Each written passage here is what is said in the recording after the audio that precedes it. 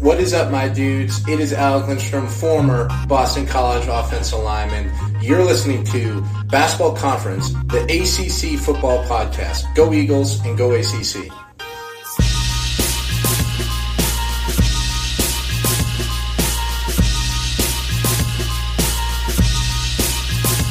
Ladies and gentlemen, boys and girls, welcome back to Basketball Conference, the ACC football podcast. My name is Joey Weaver. He is Mike McDaniel. Mike, week 1 football games at last. How are you doing? You ready to go?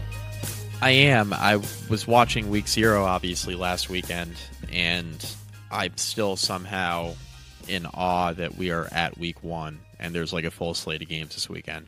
It still hasn't really hit me yet. Yeah, well, when we were 4 days removed from a bunch of realignment talk, and there's been so much nonsense that's happened basically since media days that it just it doesn't even feel like it's time for the season yet. That I can see why you get that that sort of odd feeling of it's not quite right, it's not quite time yet. Yeah, and you know what? This offseason kind of went by quick too. It felt like you just kind of blinked, and all of a sudden we were at fall camp, and maybe it was because of the realignment talks and all that stuff. It felt like this summer more than most.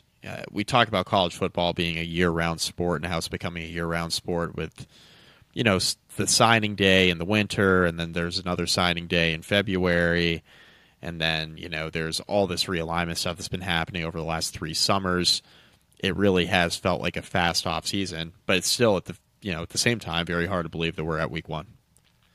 Hard to believe, but I don't know about you, but I, for one, am excited to have actual football games to talk about and to be back for the actual season here as we get in, start previewing some games. We have a slate of 12 ACC games this week to start off the year.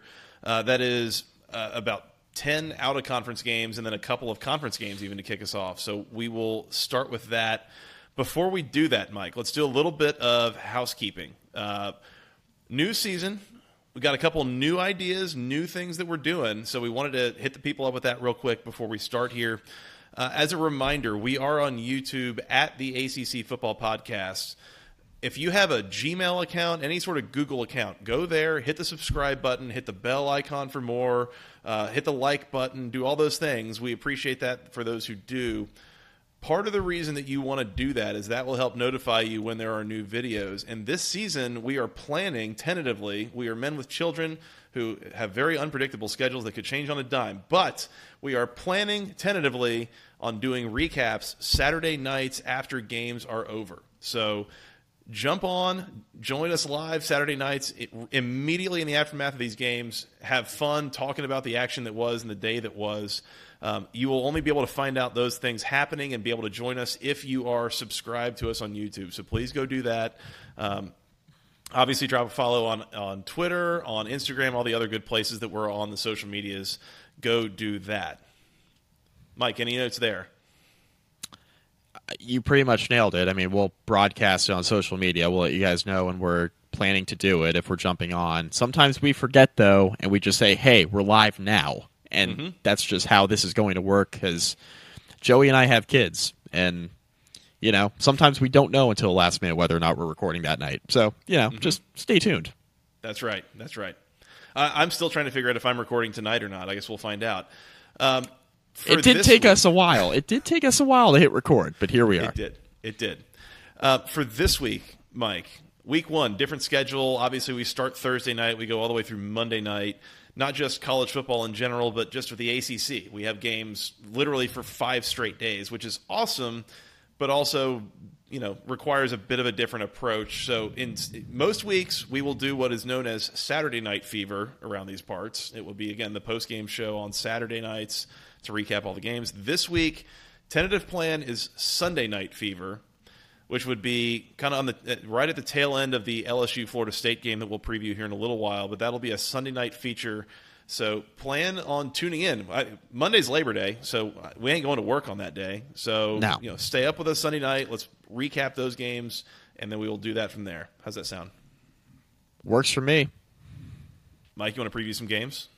Man, let's go. Let's do it. Okay, we're going to do these in chronological order, starting with the early games on Thursday, going through Friday, Saturday, and then a couple of games on Sunday and Monday. So we will start Thursday night, 7:30. Good start. 7:30 p.m. on CBS Sports Network. The NC State Wolfpack on the road taking on UConn. Yes, NC State going up to UConn. NC State is a 15-point favorite. Total is 47. Mike, I will use that point to call out one thing to begin with, is that that's kind of a low total. I've already noticed some trends here with the totals across the ACC as well as maybe college football at large so far. New clock rules this year. Be careful betting totals early on because they are going to be lower than before because clock rules going to shorten these games a little bit, going to reduce the scoring a little bit. So be careful with that. I'll throw that out there. Yeah, for those of you who are unaware, the clock is no longer stopping on first downs until you're in the last 2 minutes of the first half or the last 2 minutes of the fourth quarter. So usually the clock would stop after a first down. The games would be longer. Not anymore. For some reason, we decided we're trying to get football done in like 2.5 hours because, reasons. So because they do on Sundays. Right. They do on Sundays, and college football is becoming the NFL anyway. So might as well just steer right into it. Why not? Yeah, and soon enough we'll have to have 2 feet go down on catches along the sideline too. So just keep an eye on that. Yeah. And there'll be a salary cap. It's fine. Yes, that'll be good. It's like the minor leagues. Mike, this is a big number for NC State. I'm a little bit. I realize that what the brand UConn says to me about the football team, but it's just a lot of points, and that was a team. I think UConn made a bowl game last year. Like they were decent, so don't just assume anything here. I would say. Yeah, UConn under Jim Mora, everybody was wondering kind of why they made that hire, and then they were pretty competent last year. This does feel like a really big number. That was my first takeaway, right, was the total you mentioned. The total seemed low. In general, for a lot of these totals, I'm just going to stay off of them because I'm not really sure, how this is going to work. The first few weeks, I think you brought up a very good point there. Yeah, UConn's competent, and not that NC State's not a better team. I think they are. That feels just like a huge spread to me. 15 points, better than 2 touchdowns against a UConn team that was pretty good last year relative to what they've been. They're returning a lot on both sides of the ball. NC State's still trying to break in a new offense. I think that's going to look good eventually with Brandon Armstrong, Robert Anae. Is it going to look fantastic right away in game 1 on the road? I like UConn here to cover. I feel pretty good about that pick. Not going to lock it up, but I think I'm going UConn here plus the 15. And I think NC State wins, but this is going to be a game that I think is going to be a bit more competitive than people expect. NC State, I think it's going to take a little bit of time for the offense to get their feet under them. And UConn, I think they're at a state right now in their program where they're not going to be totally overwhelmed by everybody they play anymore, right? That's kind of the state that they were in for a number of years. They hired Jim Mora, and instantly you just saw a competence level from a coaching standpoint that really they hadn't had in a while. And so they're just not going to be overwhelmed anymore, even if, the talent difference is there. I just think they're well enough coached that, they're going to stay competitive in some of these games with bigger spreads. So, yeah, give me UConn plus 15 here. UConn last year in a season when they finished 6-7, but of course they were 6-6 in the regular season. They played 4 Power 5 teams. They lost to Syracuse 48-14, at Michigan 59-0, at NC State 41-10. And at home, they beat Boston College in late October. Boston College team that had fallen apart a little bit, 13-3. This is not a high-powered UConn offense by any stretch. There were only 3 games last year that they scored 30 points at all against anybody at all. So, with that being said, I do kind of like the under here, 47. Not a high total, but I think NC State's defense is going to be good enough to keep UConn off the board in any meaningful way. So I like the under. I'm I'm with you. I would not bet this with my own money. I am not locking this up at all. But yeah, give me the under, and I think just lay him with NC State. I could see this being like a 28-10, a pretty comfortable win for NC State without getting into any sort of high scoring numbers. So I guess I'll just lay him. Big number, don't feel great about it. NC State, obviously, new offensive coordinator, new quarterback situation, a lot of turnover going on that offense. So can't promise you what you're going to get there, but I think the defense will be good enough to keep UConn off the board in any significant way. And I think NC State can kind of cruise here and get off to a good start. Better you than me laying them. Yeah. I mean, I was rewarded for laying them with Notre Dame last week, laying 20.5. I was not rewarded for laying them with Vandy. So I don't want to talk about Vandy. I was not rewarded either. I'm still getting over that one. That might take a while. Yeah, I was pissed at Vandy, to be honest. I thought I had a nice little parlay set up for me in the evening. It just didn't work out that way. Yep. There you go. All right. NC State minus the 15 for me. Mike has UConn plus the 15. I'm taking under 47. Did we get a total pick from you, Mike? Are you picking that? I'm good. Pass. I'm good. I'll pass on the total. I think maybe under. Maybe under. I think the general advice on this game altogether is just pass. Maybe if you find a UConn team total that you like, maybe go under that. That would be maybe the play, if anything. Yeah, probably the best bet you're going to get here. Also Thursday night, 7 o'clock on the ACC Network, the Wake Forest Steamin' Deeks hosting the Elon Phoenix. Is that right? Phoenix? I believe that's correct. We don't have a spread on this. There's a handful of FCS games this weekend that we do not have spreads on. We record this the evening of Tuesday the 29th. We don't get those spreads until like day of, so we're just not going to have them. This is not a game that I would be interested in trying to take the points with Elon. Elon, not a particularly high-functioning FCS team to my knowledge. I think Wake, I have questions and reservations about Wake this year and what this season will end up with. I do not have questions and reservations about them in this particular spot or this particular game. Yep. Yeah, no concerns with Wake here for me personally. No concerns. I think one thing I'm going to be interested in looking at in the early part of the season with Wake Forest is how, number one, Mitch Griffiths looks, but then number two, how they look up front defensively. Lost a lot of talent on defensive line to graduation, so probably one of the younger areas of their team. Yep. Couple that, I mean, they lost Donovan Green, right, to injury. Yes, A.T. Perry graduated. Does it really matter who they roll out from a skill position standpoint at this point? I don't think it does. Like they're kind of personnel agnostic. The offense is going to hum. Like it's going to be solid. It's a matter of how they look defensively and breaking in a new quarterback. Like we've seen Mitch Griffiths in limited action. We saw him in the VMI game last year. It's clear that he's got some talent. What does he look like now in kind of the full-time starting quarterback role for Wake? Expect it to be fine. We're not going to find out any of these answers necessarily against Elon, but what I'm looking for early in the year is how quickly does Griffiths settle in, and then how does that defense look, especially up front. I will say, and I mentioned that I don't know how good Elon is really. They finished 8-4 last year. Their only game against FBS competition was a 42-31 loss to Vanderbilt. But that was in week one. That Vanderbilt team ended up being pretty solid by the end of the year, but I don't think they were really in good shape to start the year.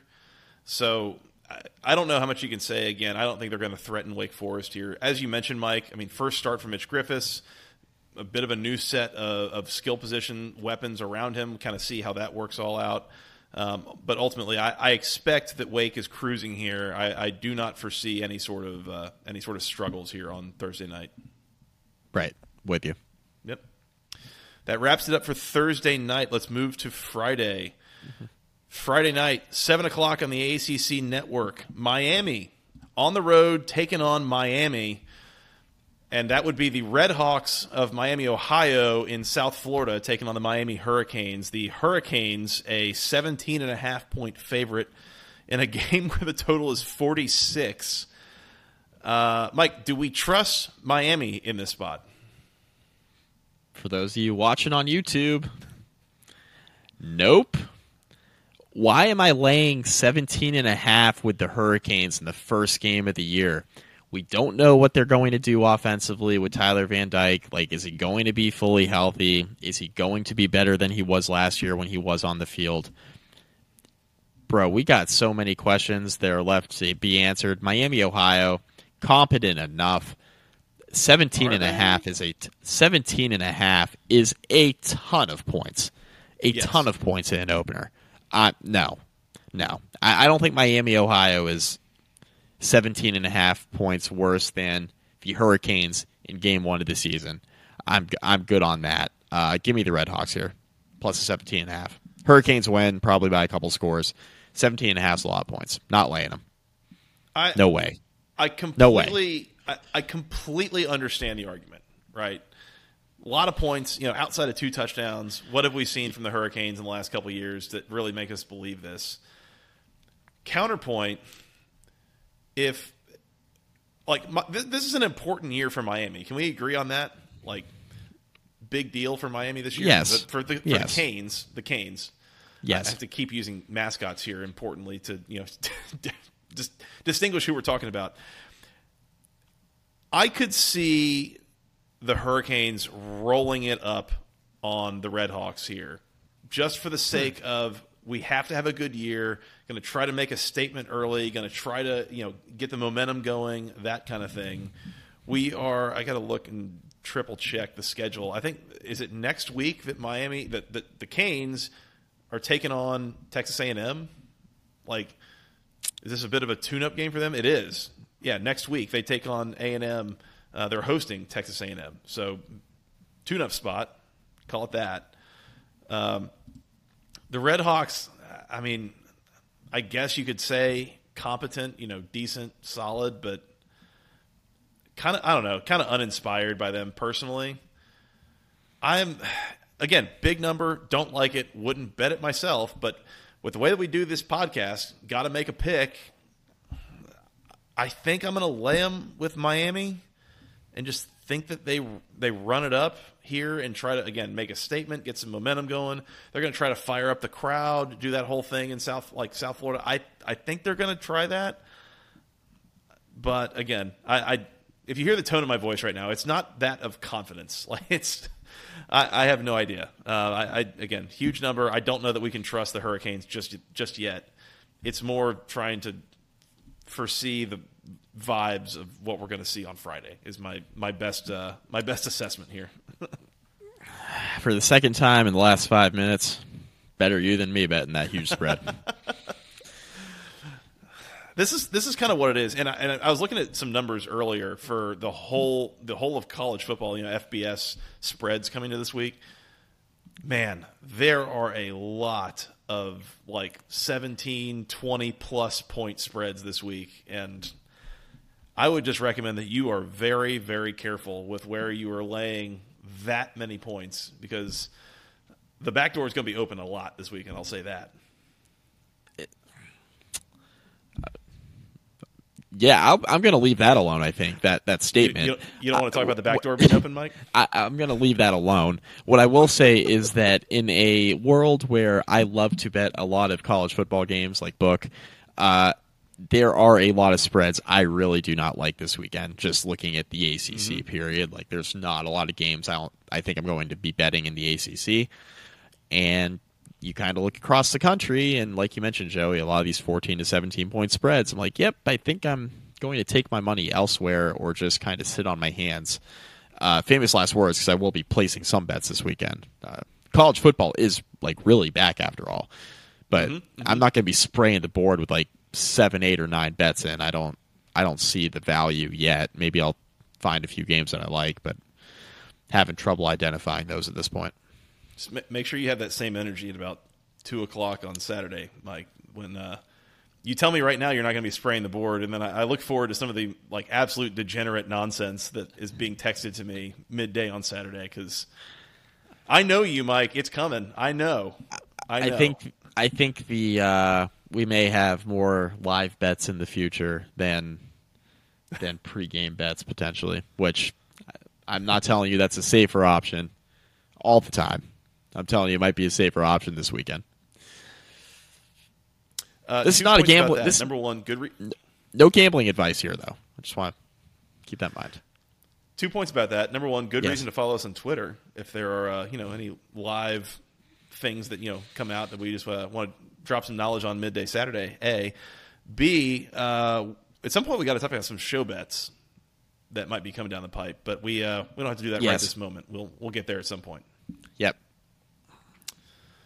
Also on Friday, arguably the main event for Friday for this podcast purposes, 7:30 p.m. on ESPN from the Big Body Benz Mercedes-Benz Stadium in Atlanta, Georgia. The Louisville Cardinals on the road, taking on neutral site, whatever, taking on my Georgia Tech Yellow Jackets.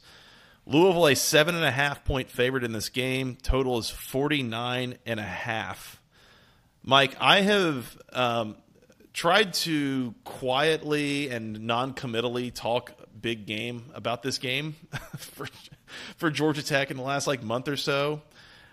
I see this number of Louisville favored by more than a touchdown, and I am tempted to take the points with Georgia Tech here, mostly on the thought that I think that Georgia Tech is going to be better than people think, and there are enough questions about Louisville and what they will be, and we've talked about what will Louisville be week 1, week 2 versus week 10, week 11. There are enough of these questions here that I think I'm not going to bet with my own money, not going to lock it up. I think I'm going to take Georgia Tech plus the 7.5 and think that they at least keep this close. I think there's a non-zero chance they win this game on the field. I think they are capable of that, again, with potentially combined with some of the questions about Louisville. I like Georgia Tech plus the 7.5. I think Louisville wins the game. I am of the mindset, and we've been hammering this point home. No, God, no. No, not yet. I've been of the mindset this entire offseason that I think Louisville is a team that I think a lot of people in college football media are expecting to have a big year, but I think it's going to be misconstrued a little bit. The reason why I think Louisville is going to have a big year is because their schedule sucks, not because they're boatloads better with Jeff Brom.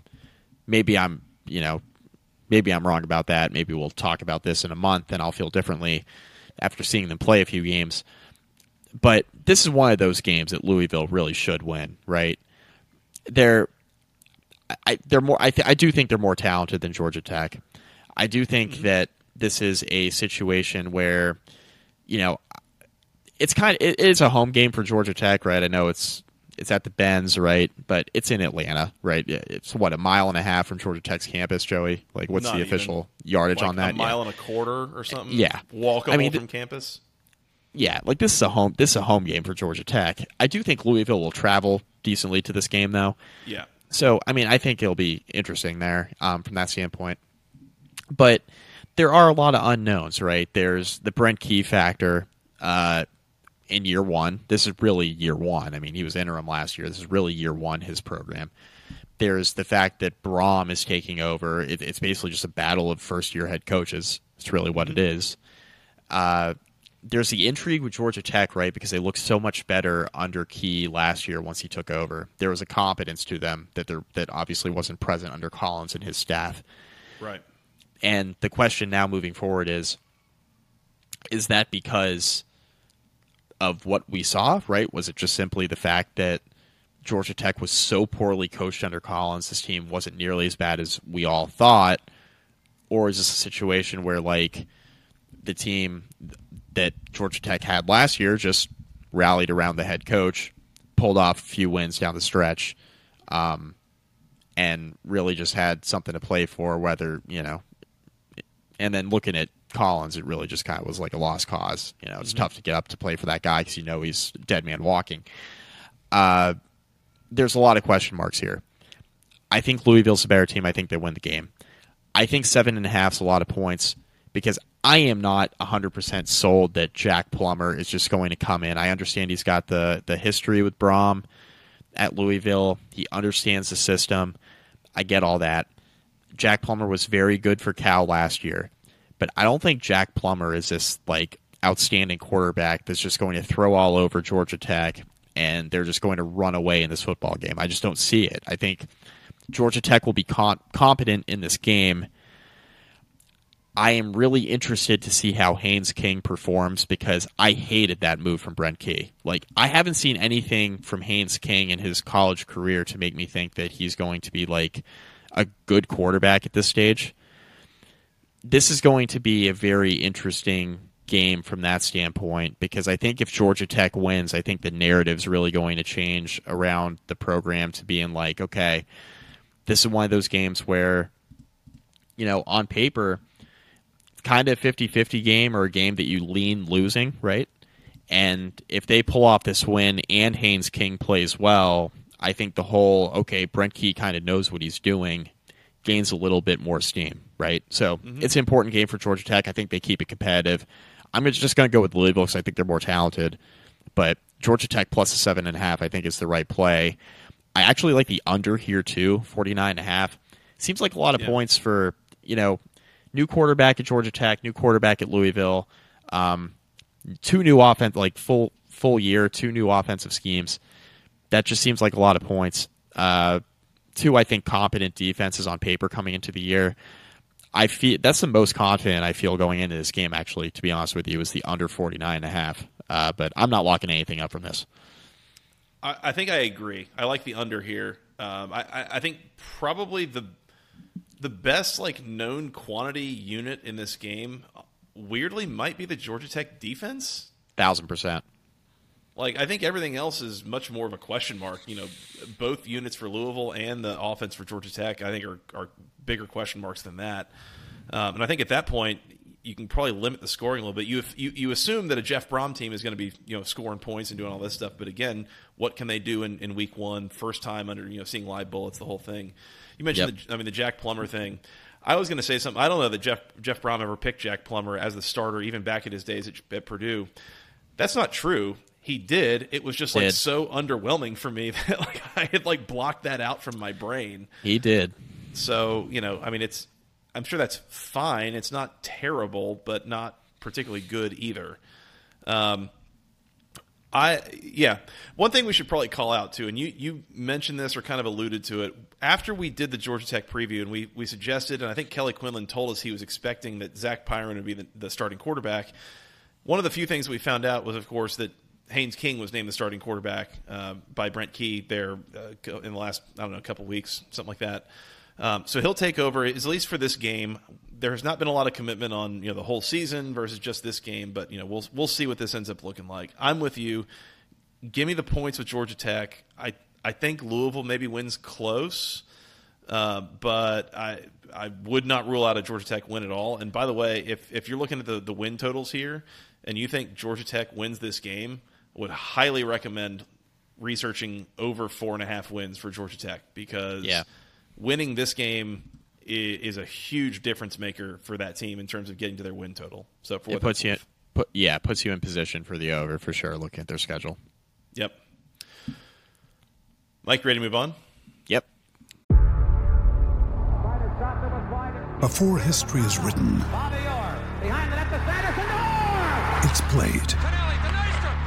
Before it's frozen in time, it's fought one shift at a time. Before it's etched in silver, it's carved in ice. What happens next will last forever. The Stanley Cup Final on ABC and ESPN Plus begins Saturday. Because we should probably remind the people that this preview and all the previews that we do brought to you by Section103.com, the internet's premier place for all things wonderful, wonderful Georgia Tech apparel. They have t-shirts, sweatshirts, hoodies, things for men, women, children, something for the whole family. They've got things with not only cotton, but they also got some performance wear. I'm wearing mine right now. It's helping to keep me cool. It's been 100 degrees for 2 straight months here in Texas, and the Section 103 wear is keeping me cool. It's got officially licensed word marks and logos. Everything is really great from Section103.com. They've got some new stuff that came out in the last couple weeks. A shirt with a logo called, for the Institute. I thought that one's pretty sweet. They've got a Georgia Tech football shirt that just came out as well. And as mentioned, they've also got some NIL wear for starting running back Dante Smith and decidedly backup quarterback Zach Pyron as well. So if you want to support NIL efforts, and wear jerseys supporting your favorite players on the team, they've got those, and they've said there's more to come. So keep it tuned there. The Juniors Grill shirt, some of the hoodies. I love it. This is like by far the best collection of Georgia Tech wear for Georgia Tech fans. Go find it all at section103.com. Use promo code GOACC for 10% off your first order. I love mine. You'll love yours. Please go find them there. Shout out to Steven and the gang. Great partners. We've really enjoyed our partnership. Looking forward to keeping it going this season. Yep. Mike, should we move on to Saturday? Let's do it. Let's talk about what I guess we'll call the headliner. Really kind of got two headliners. We'll start with the early one. At noon on ABC, our Virginia Cavaliers, Mike, on the road, technically on the road. It's technically a neutral site, but, Nashville's on the road. They're taking on the number 12 Tennessee Volunteers. Virginia is a mere 28-point underdog in this game. Total is 57.5. Mike, 28 is a hell of a lot of points, and yet I kind of feel like I might need to press a button here. Oh, Joey. Are you going to try to press it first? I told you to lay off at big spreads, didn't I? You told me that. Tennessee, lock it up. You better lock it up. You better lock it up. No, you lock it up. You lock it up. Lock it up. Lock it up. Please. All right, better late than never, board. There it is. Scott's got the ad on that. Shout out producer Scott. Shout out producer Scott. Again. Yep. Joey, the reason why I'm betting Tennessee here is because Josh Heupel. The one thing that Josh Heupel and his offenses know how to do is score a lot of points. Quickly. Quickly. And Joe Milton is their starting quarterback, Joey. And Joe Milton's got a cannon. Mm-hmm. And that sometimes gets him into trouble, right? Plays against the wrong defense. Because he's got a cannon, thinks he can make some throws into windows that aren't necessarily there. Virginia is not the defense that's going to expose those flaws. Mm-mm. They're just not. I really struggle to see how UVA stops Tennessee's offense, and I struggle to see how UVA's offense that lost their top 4 receivers somehow is going and brought in an FCS quarterback who was in a quarterback battle throughout fall camp, right? It wasn't a foregone conclusion that he was going to be the starter.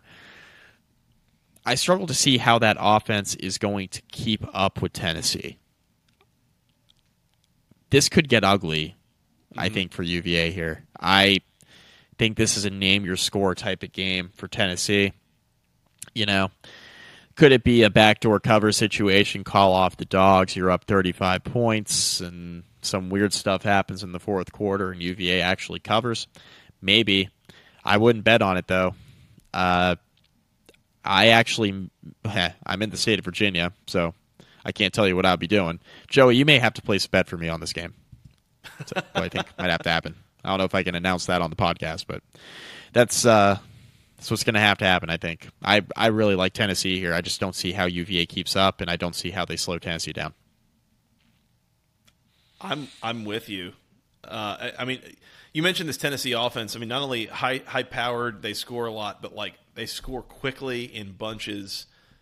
It doesn't take a lot. They could be covering this by halftime. Yeah. And some of this is I think Tennessee is pretty good. Some of this is I think Virginia's pretty bad. Really bad. I've made no bones about that. I know we've got some Virginia listeners, and I swear I'm not just trying to dump on your team, but based on the things that I saw in the 10 games they got to play last year, based on some of the roster changes that have happened between last year and this year, based on what Justin Ferber told us in the preview. Mm-hmm. Yeah.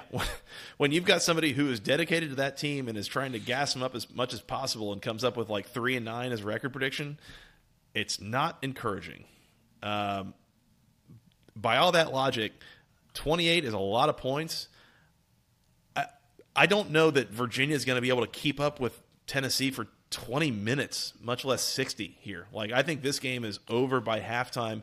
And honestly, if you're a Virginia fan and you're listening to this and you're like shocked to hear me say that, help me understand where you're coming from. Because, like, I don't think this is a surprising thing for anyone to hear at this point.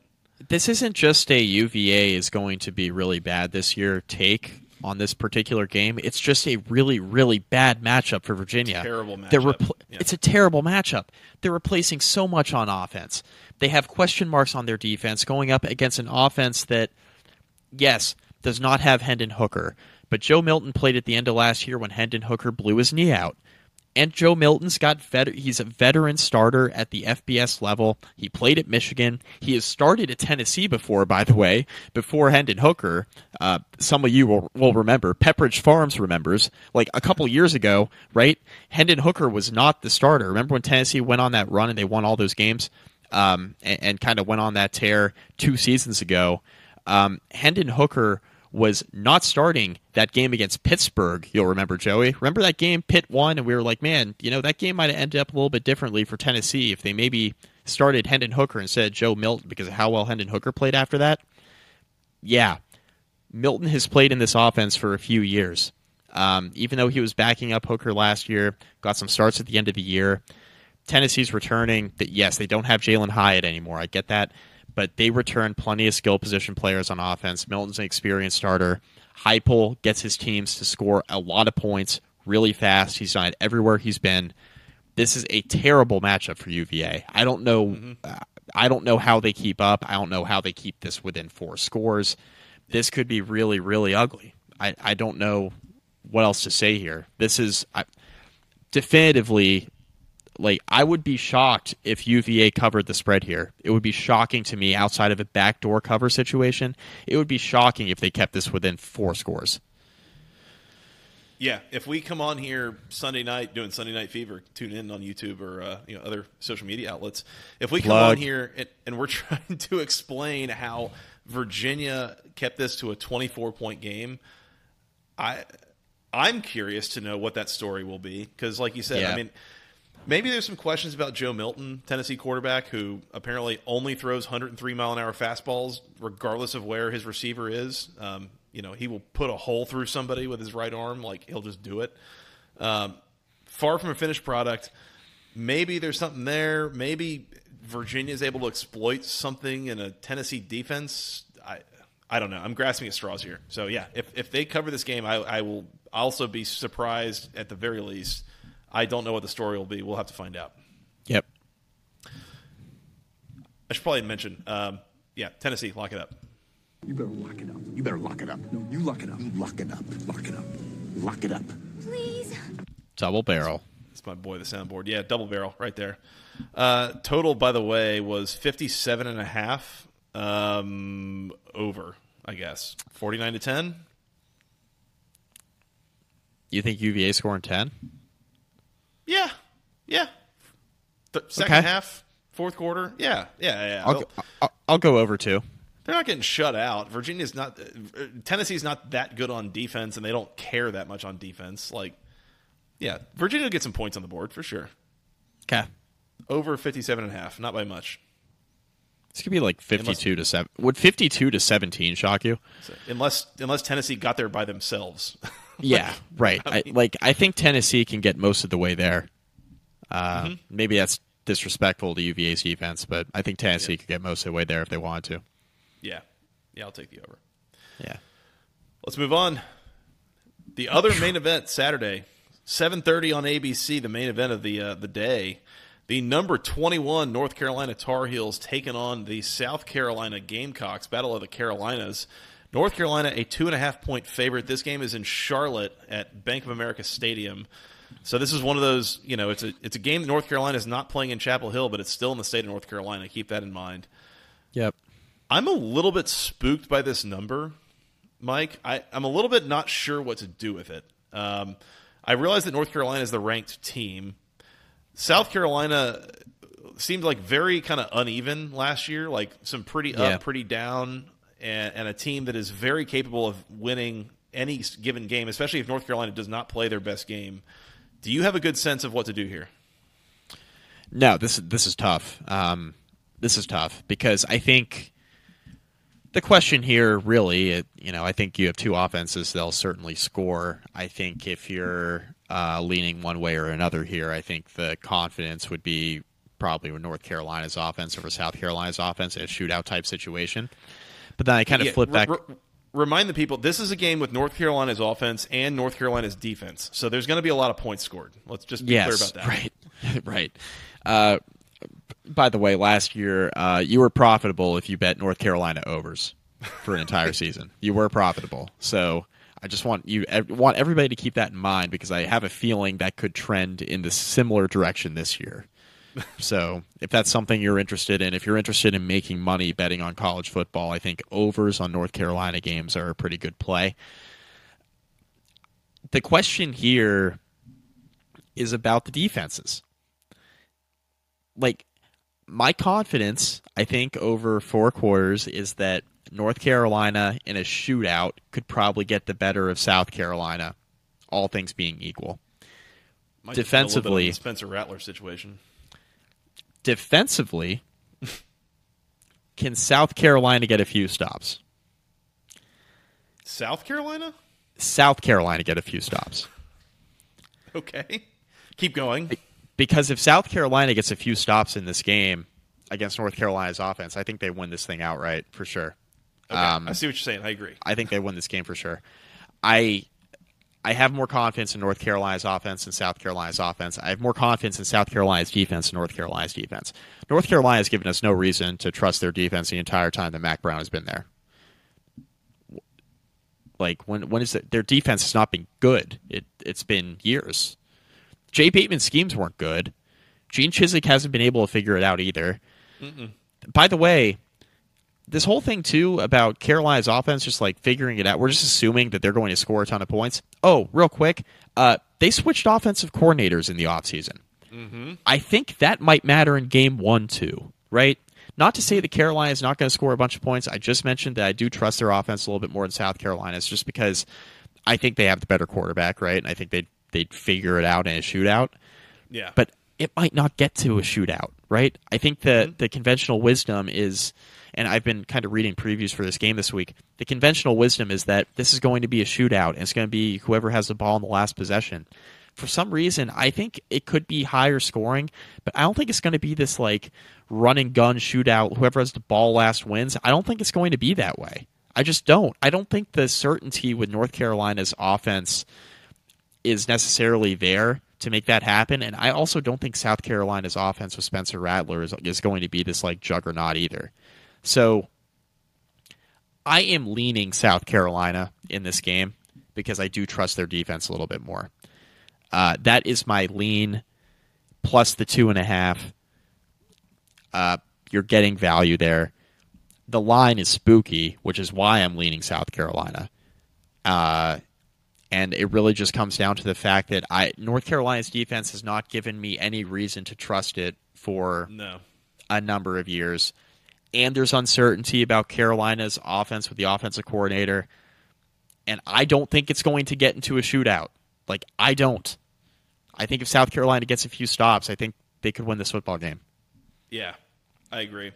I'm looking at this number, and some of what I keep thinking of is I feel like there's been games in recent years, and I don't remember specific examples, but I know this has happened, where it's like you've got kind of a low-ranked ACC team against an unranked SEC team, and the SEC team just ends up pulling it out. And I feel like this could just be another example of that, where, you know, top to bottom roster quality is actually a little bit better for South Carolina. They're going to lose a bunch of games this year because they play in the SEC East, and they, you know, their week to week schedule is a little bit tougher and, you know, a little bit different. I agree with what you're saying about South Carolina's offense is a little bit clunkier right now than North Carolina's has been, but also North Carolina, new scheme, new offensive coordinator, you know, some changeover there. Who's to say? All that's partially to say week 1 game, be careful how many assumptions we're making on any of these teams. Yep. A lot of teams get way better from week 1 to week 2, but I think if I'm getting 2.5 points with South Carolina, they're the underdog. I think I just take them. I don't want to lock it up. I don't feel that confident about it, but I somehow I just see this game working out in South Carolina's favor. Not because I want it to, but we've just seen this type of game and this type of pattern in previous years with these types of teams, and specifically defensively, I think South Carolina is significantly better than North Carolina. I think that probably makes the difference here. Yeah, and I struggle to like Mac Brown. Is this year 5? Year 5, yep. I'm struggling to remember a signature win. Whew, that's interesting. Best win of Mac Brown round 2. Mm-hmm. I mean, I don't know. Has there been like an NC State game that was like an I'm exciting sure win? But like, have they sure. really knocked off anybody that they shouldn't have? I don't know. Even with going back to Sam Howell, they've had a couple of really good quarterbacks in a row. Yeah, we might have to go back to like the first year or so of this recent run. You might be right. Nothing's coming to my mind. Yeah, and all Shane Beamer did last year was beat Tennessee and then Clemson in back-to-back weeks. Mm-hmm. And before everybody poo-poos that, right? And so they're like, oh, yeah, Tennessee, Hooker was hurt. Oh, okay, let's talk about the Clemson game. Like, Clemson's offense wasn't any good. That was Clemson's first home loss in, what was that, 7 years? Yeah. Yeah. Well, it was, as we talked about, they hadn't lost an ACC game at home since 2017. And I think that was, first home loss since then. Yeah. So I guess 5 years? Yeah. I just named you 2. Shane gets his teams ready, man. I was going to say, I don't think that he's some schematic genius, but those guys love playing for him. And, they will go to hell and back for Shane Beamer. And it seems like half the time that's enough. Like that'll get the job done on a Saturday. He's gotten South Carolina in his 2 seasons there. He's gotten South Carolina into a Duke's Mayo Bowl that they won, which is a good bowl game. If you're a team like South Carolina that has not been good in a while, got them into a good bowl game and won, and then they were very competitive against Notre Dame last year in the Gator Bowl for most of that. They were very game in that game. Yes, against a Notre Dame team that really improved. Like, I know Notre Dame lost some games last year, Marshall, Stanford. They were in a weird game with Cal early in the year, right? But they won. Yeah. Right. But they got better throughout the year. Mm-hmm. And that was a Notre Dame team going into that bowl game. I think a lot of people expected just like go in there, beat South Carolina. South Carolina was game there. So Shane gets his teams ready. He's had an entire offseason to prepare. And I'm struggling to just remember when Mac Brown has just kind of answered the bell in his second tenure here at Carolina in a big game. And maybe there's one out there that's like blatant that we're not thinking of, but I don't think so. I think South Carolina wins, and give me over 64 in this game. I think this is like 35-31, something like that. Yeah, I don't think this is getting into the 40s. No. 30s, I've read though. Some predictions that way, but I could see it in the 30s for sure. Yeah. Yep. South Carolina outright for me. Yeah, I'm there. Mike, other games on Saturday. At noon on the ACC Network, the Boston College Eagles hosting the Northern Illinois Huskies. Boston College, a 9.5-point favorite. Total is 52. Speaking of numbers that spook me a little bit, like Boston College should be better than Northern Illinois, right? Like we should be okay laying single digits with Boston College in this game, I think. Yeah, and I'm seeing some numbers out there where it's been bet down to 9. Like, I don't know, man. What do they know that we don't? I don't know, man. I think you feel kind of opposite of how I do about Boston College. I think Boston College is going to be pretty bad. I know they have a softer non-conference schedule. I think BC has a chance to be pretty bad. They got to win this game. Like, they got to win it for bowl eligibility. The ACC schedule's kind of rough. Non-con's not. You can, if you get through this game especially, I think you feel better about the rest of the non-con. They got Holy Cross, which is not going to be a very easy game. they got some tough ones on there. You got to get past Northern Illinois here, and I just don't know about this line. Seeing that it's been bet down too, like we see 9.5, seeing a 9 out there, seeing the numbers start to go in Northern Illinois' direction. If this was around 8, 8.5, I'm feeling a lot better about BC. 9, 9.5 is tough. Like that's a tough game to bet. I am not of the mindset. Not sure you are either, for what it's worth, the way you kind of framed the question to start, but I'm not sure that we are both necessarily game with laying them with BC. Like they should just win by double digits. I think that should happen, but I'm not 100% positive. I think I'm going Northern Illinois here, plus the 9 or 9.5, I guess. And I don't really know why. I mean, I don't really know why. I wish I had a better answer for you. It just seems that's the way this thing's trending, and you bet the numbers, not the teams. So I'm going Northern Illinois.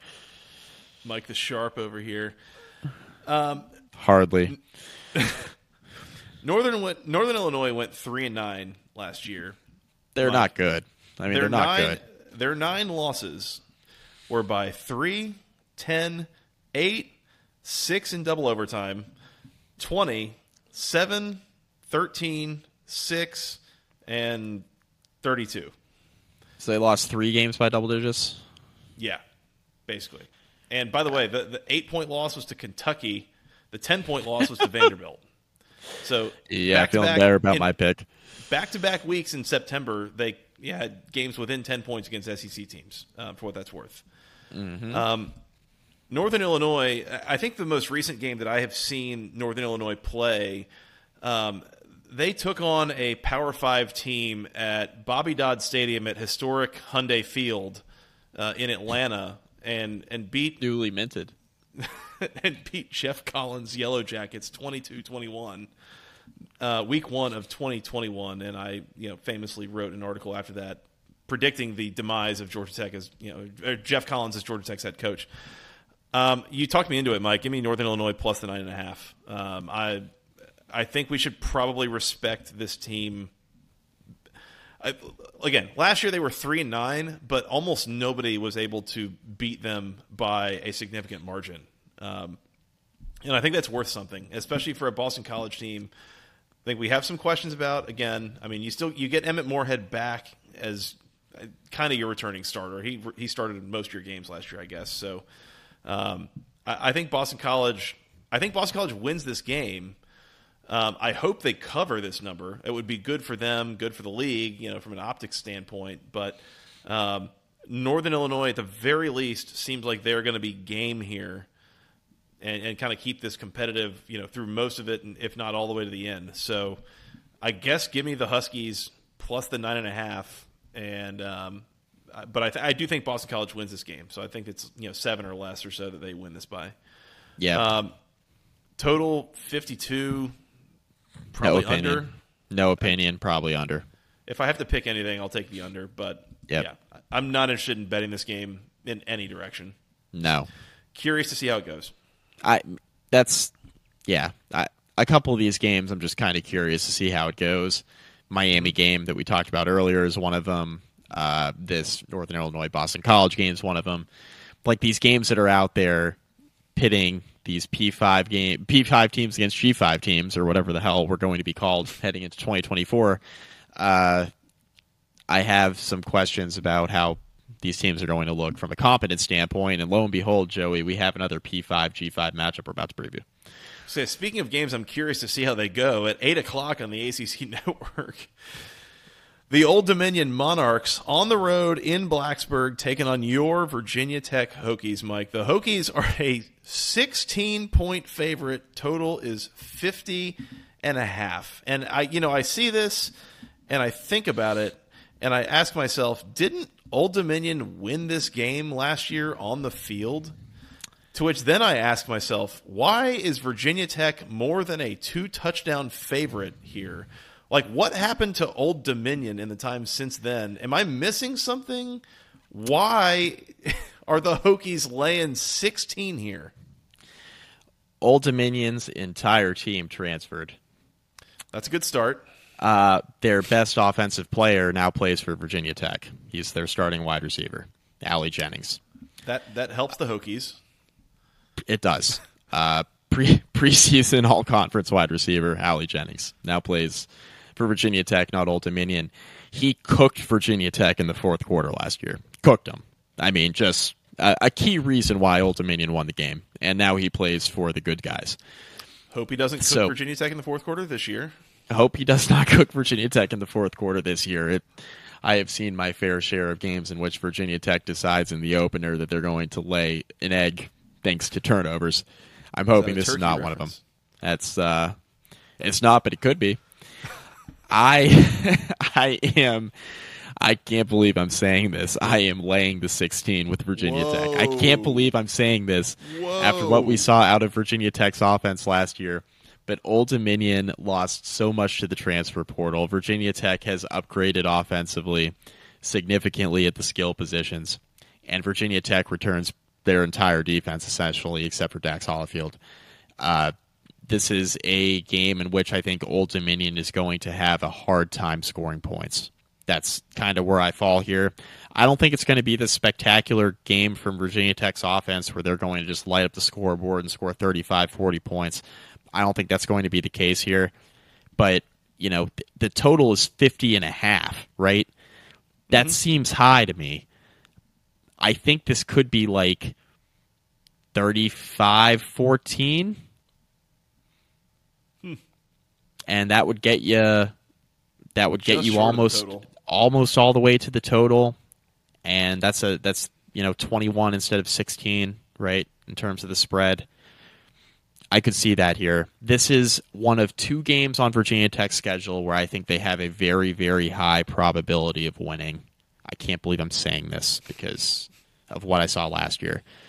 But it's this game, and it's UVA at the end of the year. So I'm laying him with the Hokies. Old Dominion is... they're bad. If Virginia Tech loses this game, man, it's going to be like a 2 or 3 win season. They got to win this game, and I think they are the much better team here. Not going to be able to say that most of the year, but I think in this spot they are the much, much better team than Old Dominion. So Mike, just to review here. Yes. We are not very hot on laying double digits in week 1. We did not want to lay double digits with NC State against UConn.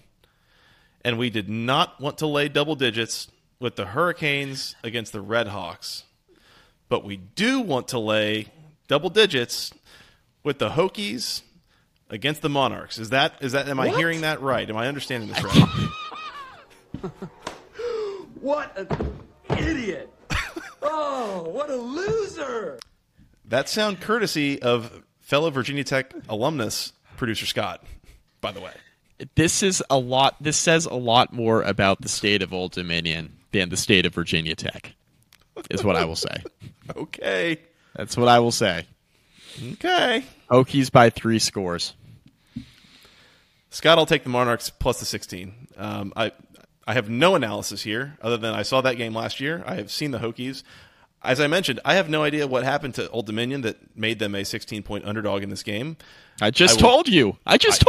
And Mike made fantastic points that explained it very well, but I will not ask any questions. I'm just taking the Monarchs here. I will take 16 points against the Hokies. I am sure as hell not laying 16 with Virginia Tech against an FBS team right now. That's for sure. We will see how that all turns out. Maybe I will look foolish on Sunday Night Fever, but for now, I will just take the Monarchs. I do like what you're saying. 50.5. I'll take the under because I think probably the best thing in this game by far is going to be the Virginia Tech defense. Is that fair? Yeah, I'm much more in on the total than I am in on anything else here. This is an under game for me. Okay, perfect. With some confidence. Yes, Scott. I have 2 cents on the Hokies and what might be a 16-point line. It's all the things that Mike said, plus it's a night game in Blacksburg, first game of the year. Everyone's going to be excited, and ODU's never played there at night, I don't believe. So that's maybe why. And I'll mention this, too, for what it's worth. Like, I tend to think – I don't know that much about Brent Pry, but I don't think that he is going to blink at an opportunity to, like, get the fan base going a little bit and, you know, get them excited. So I certainly understand it from that aspect. Is they're not going to call off the Dogs, you know, up 10 in the third quarter or anything like that. Like, he's running this thing up if he can. Mm-hmm. This is the reason why he's running this thing up. It has nothing to do with disrespect to Old Dominion, but Pry's whole thing is recruiting the state of Virginia, and this is a 7-5-7 team, right, from Newport News. This is the kind of game you want to win with some confidence. So you get guys like Allie Jennings, who started his career, right? He's a Virginia Beach native, started his career at West Virginia, then transferred to ODU. Pry is trying to keep those guys home from the get-go and keep them from going to a school like ODU, obviously, right? These kids from that area that are, you know, some of the very talented kids that decide that they want to stay close to home and play at ODU, he's trying to get those kids out of there into Blacksburg like they used to. This is an important game, and it seems silly because ODU's ODU from a brand standpoint, but this is an important game for recruiting. So I completely understand how that could be the case, especially with the way that last year's game went. Like, do not lose this game again. They've lost this game twice in 5 years. This happened in 2018 as well. So I advocated on the preview, like, we need to give Brent Pry this year and probably at least 2 more, I would think, based on, you know, his plan and what they've been doing.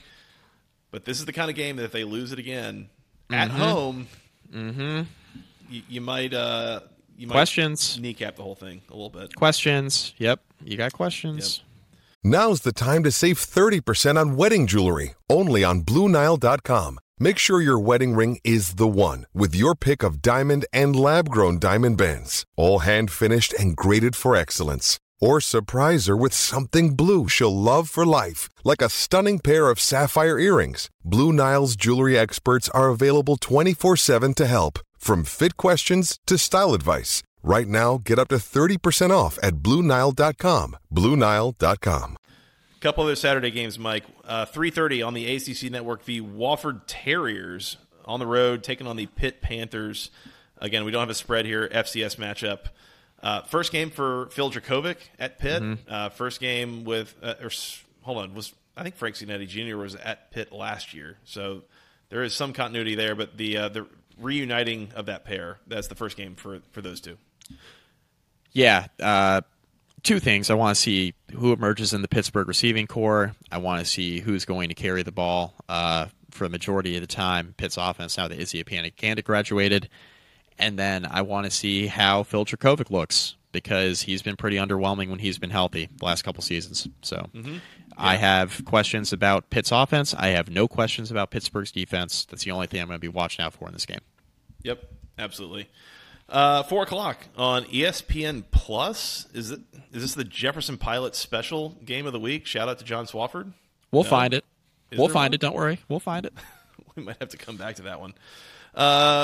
Colgate, the Gators.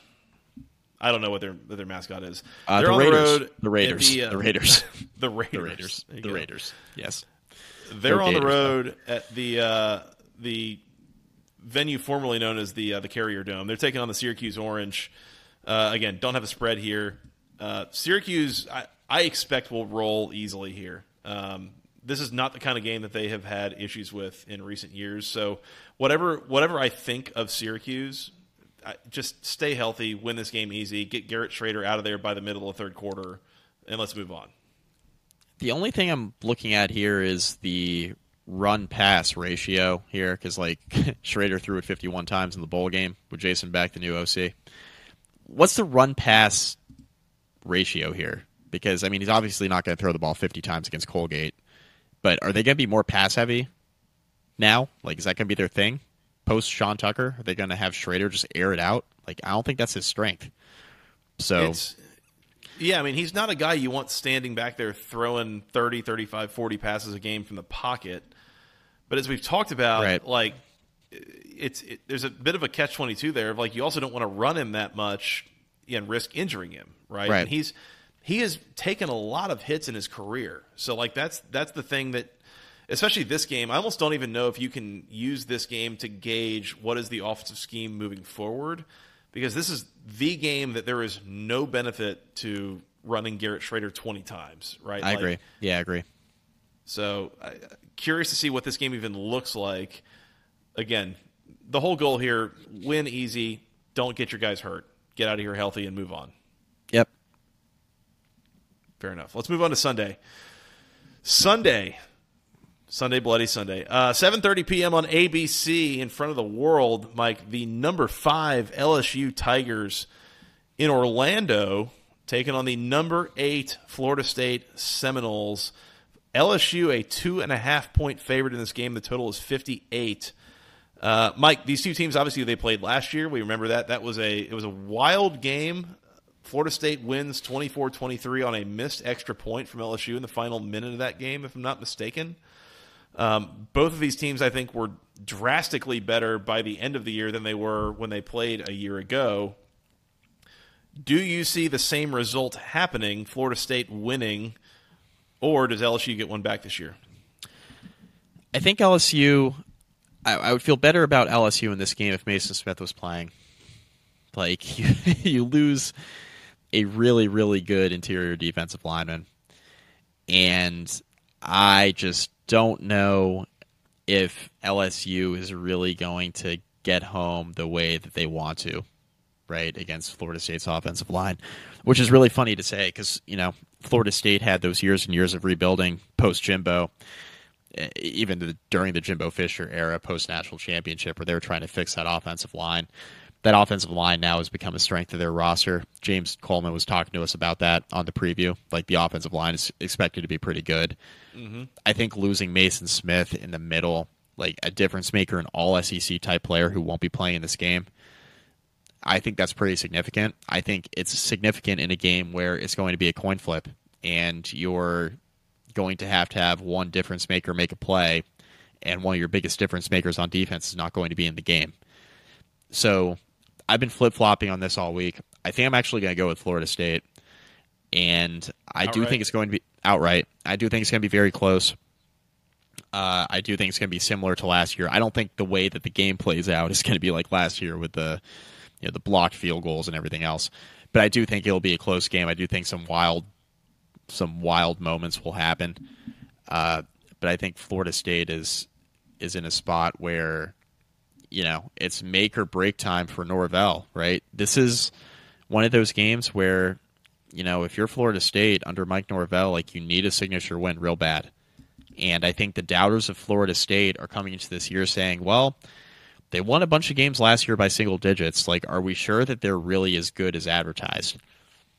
Good way to indicate that is to beat a team that wins the SEC West last year, right? That wasn't nearly as good when you played them at the beginning of the year as they were at the end of the year. Now they have Jaden Daniels back, and they're returning a ton of offensive production outside of Keyshawn Boutte. Like, they got guys all over the field, deep running back room, really good offense. LSU, I think, is going to be a lot more like the team they were towards the end of last year than the beginning of last year under Brian Kelly. And Brian Kelly always has his team ready to play. But I think the Mason Smith suspension is why I am going with Florida State, even though I think I do trust Brian Kelly in a big game spot more than I trust Mike Norvell. So it's a tough game. It's a coin flip. I don't say this with a lot of confidence, but I think I am going to go with Florida State here close. I have a hard time here because I know that we just yesterday, a couple days ago, talked with our buddy Tony Siracusa and did our whole preview, and I explained to everybody how I was using a whole cohesive theory to explain my predictions for the entire ACC season. And my theory was that this is Florida State's year, right? Like, that they are going to have a good year, go probably 12-1, win the ACC, beat Clemson in Death Valley, Jordan Travis going to the Heisman ceremony, the whole thing, right? Like, I am shamelessly in on Florida State this year. and I think I might be picking LSU to win this game. It is. I think this might be the one in the 12-1 that I'm picking to kind of slightly plagiarize a wrestling catchphrase that it was from previous years. I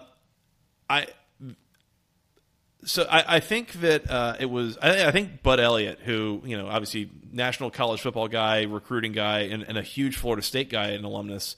I think he put it best, saying he thinks that Florida State is playoff good, not national championship good. And that is something that I heard that, and it has really resonated with me the whole time, is that I think if Florida State goes 12-1, I do think that they're in the playoff. And I think they are good enough to make the playoff. And with that record, with the schedule and everything, I think that is a playoff resume. I have my reservations on, are they good enough to win a national championship? And I think this is the game you see them go up against LSU that I think the roster is a half step better. Mike, you alluded to Brian Kelly being a more experienced, more well-defined head coach than Mike Norvell.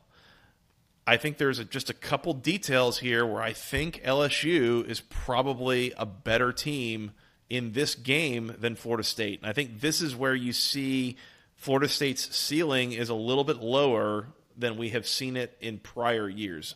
I don't know that I don't know that we've seen their ceiling any higher than this since we've been doing this podcast. But I think you go back to 2013, they win the national title. That team had a higher ceiling than this one does. Yes. So that's where I'm coming from here. I think I'm going to pick LSU to win this game. I guess I'll lay the 2.5. Anything inside of a field goal, that's fine. But that's the way I'm approaching this. Is I think LSU, there's a good chance that they are national championship good. I think Florida State is just like a half step below that. I really believe in them through the rest of the schedule. This is the one spot. I think this is the hardest game they play all year. I think this is a tougher game than the game against Clemson here in a few weeks. So that's where I'm going to take LSU to win this game.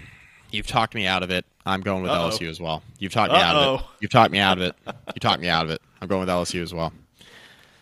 I can't have the entire thing. I can't have the entire thing predicated on a defensive tackle being out if I really believe Brian Kelly's a better coach than Mike Norvell. Yeah. With similar rosters, better coach. Does an all-SEC defensive lineman not playing matter? Yes. Does it matter as much as like what we saw out of LSU through the SEC schedule last year versus what we saw out of Florida State, kind of like narrowly escaping some of their ACC games? Like, yeah, I've changed my mind. I was on the fence about it anyway, so whatever. I will say, I think as a college quarterback, I think I'll take Jordan Travis over Jaden Daniels. Probably. For what that's worth. Probably. But it's not enough of a margin that I think I don't think it invalidates the rest of it that we've talked about. So, and Daniels got a lot better last year as the season went along after having a pretty good career at Arizona State before he got to LSU. So, Well, and Kelly, pretty good track record of having above average quarterback play, or at least developing them to that level. Right. Yeah. I wouldn't go so far as to say, consistently elite quarterback play. I don't think it's been that, but put some respect on Ian Book's name, goddammit. I think he got the most out of Ian Book that he could have. He did. He absolutely did. He absolutely did. Fair enough. 58. That's one of the highest totals on the board this weekend. Under. I can't. You think? Yeah. Under. Yeah. I think these defenses, I agree. I think I agree with you. Defenses are good enough that'll keep this out of the 30s, right? Somebody wins this 28-24, something like that. Were you inferring that you believe LSU is national championship good? Yeah. I think if you're going to pick half a dozen teams that are actually legit capable of winning a 4-team playoff, getting there and winning it in January, I think LSU has to be in that half a dozen. I think they could certainly win the SEC. So at that point, at that point, you are. Who else? Right? I think Florida State is in that group of like somewhere in that 7 to 10 range. I don't think Florida State is in that group of 6 that could win a national championship. I think that they would lose somewhere in that playoff before they hold a trophy at the end of all of it. Yeah, and from a continuity standpoint, I hate doing this because you were just talking about how, our picks be damned. But I see Florida State kind of like what you were saying about, hey, maybe they're playoff good, not national championship good. I probably see them as like a half step lower than you see them, where I think they're like a 2-loss team. So, like, show me the 2. Is it going to be 2 in the regular season, or is it going to be 1 in the regular season, 1 in the conference championship, right? So, I think with that in mind, where are those losses in conference play? Maybe Clemson, but then who else, right? If they do get past LSU. I don't know. This game's going to tell us, I think, more about Florida State than it is about LSU, to be honest with you. Because LSU can lose this game, right? And they can run through if they roll through the SEC schedule, the conference is good enough that, they'll make it in. They'll be there. They'll be there. I think the same is probably true for Florida State, but I think you lose the margin for error at the end of the year in the conference championship game if you lose this game. Well, and as you say, I mean, if Florida State loses 2 games this year, and one of those losses is to somebody not named LSU or Clemson, we will be leading off a recap show asking what the hell happened. Like, right, and they're out anyway at that point. They're out. They're not. Yeah. I mean, if it's to anyone other than these 2 teams, they're probably out of the playoff discussion anyway. Yeah, they play LSU, they play Clemson, and we project them to play Clemson a second time. And if they lose a second game outside of that stretch of 3, we will be beside ourselves wondering how this happened. Like they should be able to win the other games on their schedule without a question. Should be. Don't sleep on those Hokies in Tallahassee. Scott and I had a great time down there a few years ago. Much different circumstances for both teams, by the way. I was saying, well, in that one, I don't know if that was about winning as much as not losing, but I don't know. Yeah, sounds like a fun tailgate. So for what that's worth. Shout out James. Shout out James, baby. Yep. Shout out James. Let's go to Monday, Mike. Last one, 8 o'clock, ESPN Labor Day night. The number 9 Clemson Tigers on the road in the Hornets' Nest, known as Wallace Wade Stadium. Mike, does Clemson just walk into Wallace Wade Stadium and cover just 12.5 points against the Duke Blue Devils? Nobody walks in the Wallace Wade Stadium and just covers 12.5 points, Joey. Nobody does double-check that. This line. Are we sure that's the right number? Hold on. I've seen 12.5, and I've seen 13.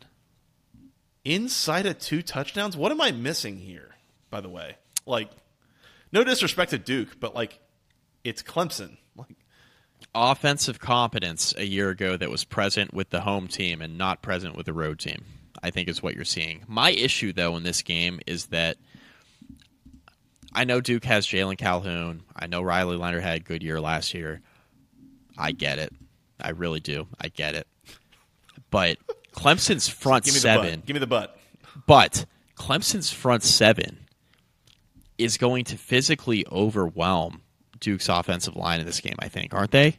Like, and yes. Duke's offensive line is fine. Duke's offensive line is fine. Solid, yeah. Solid. This is not the worst offensive line that Clemson is going to play, right? And that's not me, dismissing Duke. This is all about Clemson's front here. Their front seven is really, really good. And they have, like, All-Americans in the front seven. Duke doesn't have All-Americans up front. I don't think they can block Clemson for 4 quarters, Joey. I really have trouble seeing how... I think some mistakes are going to be made offensively by Duke in this game. I think that's how Clemson gets their separation. This is totally separate from the discussion of what's Garrett Riley going to look like as the offensive coordinator? What's the scheme going to look like? What's Cade Klubnik going to look like? Is it going to be what it was under Streeter, or is it going to be better like we all assume? Is it all going to come together in game one? Because we've had these conversations tonight, Joey. We've had these conversations about other first-year coaching situations and first-year offense situations with new coaches, and, like, what's it going to look like in the first game of the year? I have those questions here too, but I have more questions about how the hell is Duke going to block Clemson's front seven for 4 quarters? Mm-hmm. I don't see it. That's how Clemson gets the separation in this game. Offense, even if they start slow, I think the offense will be good enough, and I do think the Clemson's defense is going to create a lot of issues for Duke up front trying to block. Riley Leonard's good. Jalen Calhoun's good. Duke's got some playmakers on the outside. Nothing that Clemson hasn't seen before. I like the Tigers to cover here. If Duke keeps this game inside of 10 points, probably a hell of a coaching job, once again, by Mike Elko and that coaching staff. Agree. By the way, Joey, not to cut you off, but Clemson, lock it up. You better lock it up. You better lock it up. No, you lock it up. You lock it up. Lock it up. Lock it up. Please. The floor is yours, Joey. I mean, I was just over here hoping you were going to forget to lock it up so I could get to it first. Because, yeah, give me Clemson minus 12.5. Lock it up. You better lock it up. You better lock it up. No, you lock it up. You lock it up. Lock it up. Lock it up. Please. I think you make a really good point about the Clemson defense, Mike, is that the chance that they could create a defensive score or something to gain some separation here. Short field. I see something like 27-10. Like, I don't know that Clemson has to score 100 points to cover this at all. And as we mentioned, again, new coordinator situation, kind of some recombobulating things. Duke, well-coached team, not going to beat themselves for the most part. Right. But I just, as good as Duke was last year, they were pretty good in close games. The record might have inflated what we thought of them a little bit, just objectively. I think Clemson should roll here. I'm a little bit weirded out by this number being inside of 2 touchdowns. I'm more weirded out about the total being 55.5. 55.5. That's a hell of a lot of points. That's a lot of points. I'm weirded out enough that I'm not going to lock up the under, but I will take the under. Yeah, I'm weirded out as well. So let's just play that one smart. Lean under. 30. I could see 35-10. I could see 35-17. I think Clemson could get into the 30s. Yeah. I don't know if Duke gets into the 20s, which is what this total's inferring. Nope. We're going to look like idiots recapping this game, and Clemson wins 17-14 or whatever it is. This is one of those numbers I'm like, this makes no sense at all. So I'm sure it'll go great. It'll go great. Totally. Mike, I would say that finalizes all the games we have to preview, but I just looked at our schedule. We actually have one more that we have to take a look at. Do you want to dive in real quick? Let's go to the MAC, baby. Because at noon on the CBS Sports Network, our Bowling Green Falcons on the road in Lynchburg, Virginia, taking on the Liberty Flames. Bowling Green, a mere 9.5-point underdog in this spot. Game 1 for Jamie Chadwell leading the Liberty Flames, not the Georgia Tech Yellow Jackets, for what that's worth. Give me Liberty or death. Liberty. Liberty. One day we're not going to have to talk about Bowling Green when Scott Loeffler is no longer their head coach, but somehow this has gone on for so long, Mike. He's still coaching there.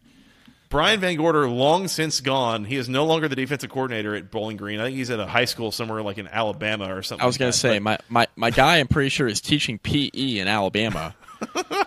And somehow Scott Loeffler is still coaching Bowling Green. Soundboard? Anything? Nothing? No? Nothing? No? Man. Dead? There it is. Yeah. There it is. For the Falcon sound for our boy Scott Loeffler. My goodness.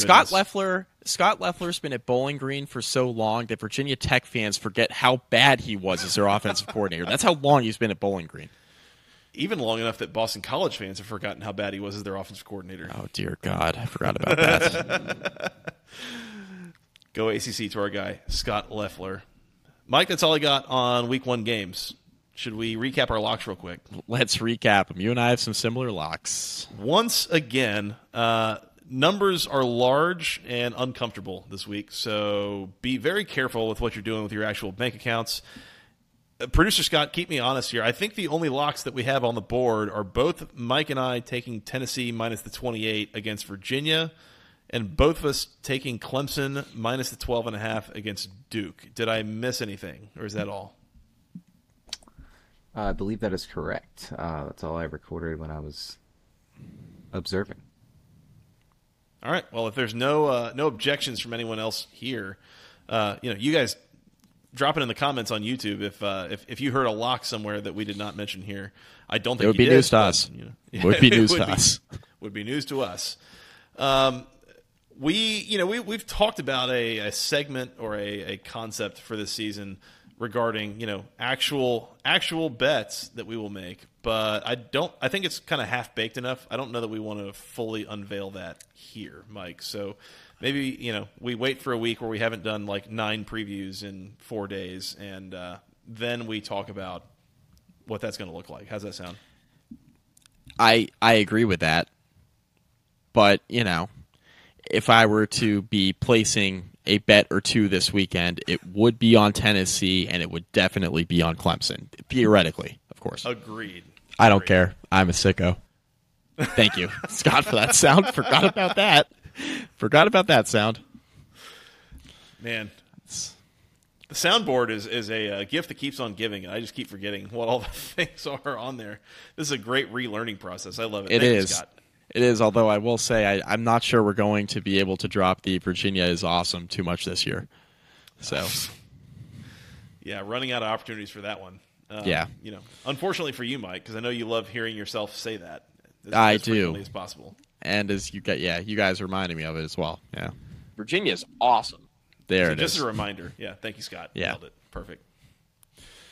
Mike, anything else before we get out of here? Go watch some Week 1 games. I'm excited about these games, so I don't have anything else to add here. Just excited to watch them. I am as well. Been a long off season, but excited to actually get to actual football, and maybe on the recap we'll talk about Stanford, Cal, and SMU joining the ACC. But who's to say? Just hypothetically. Yep. Hypothetically.